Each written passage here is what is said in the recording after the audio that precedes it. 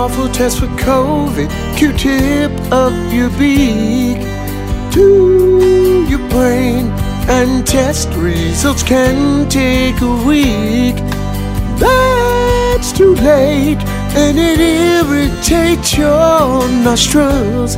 It was fun to have it done, but Canada just made a new test for COVID-19. Baby, we do not have to get those swabs up the nose. What a pain. Ooh, now they'll be testing you by gargling spit. Yeah, won't need your nose, snoot, or snout, 'cause scientists found a new way.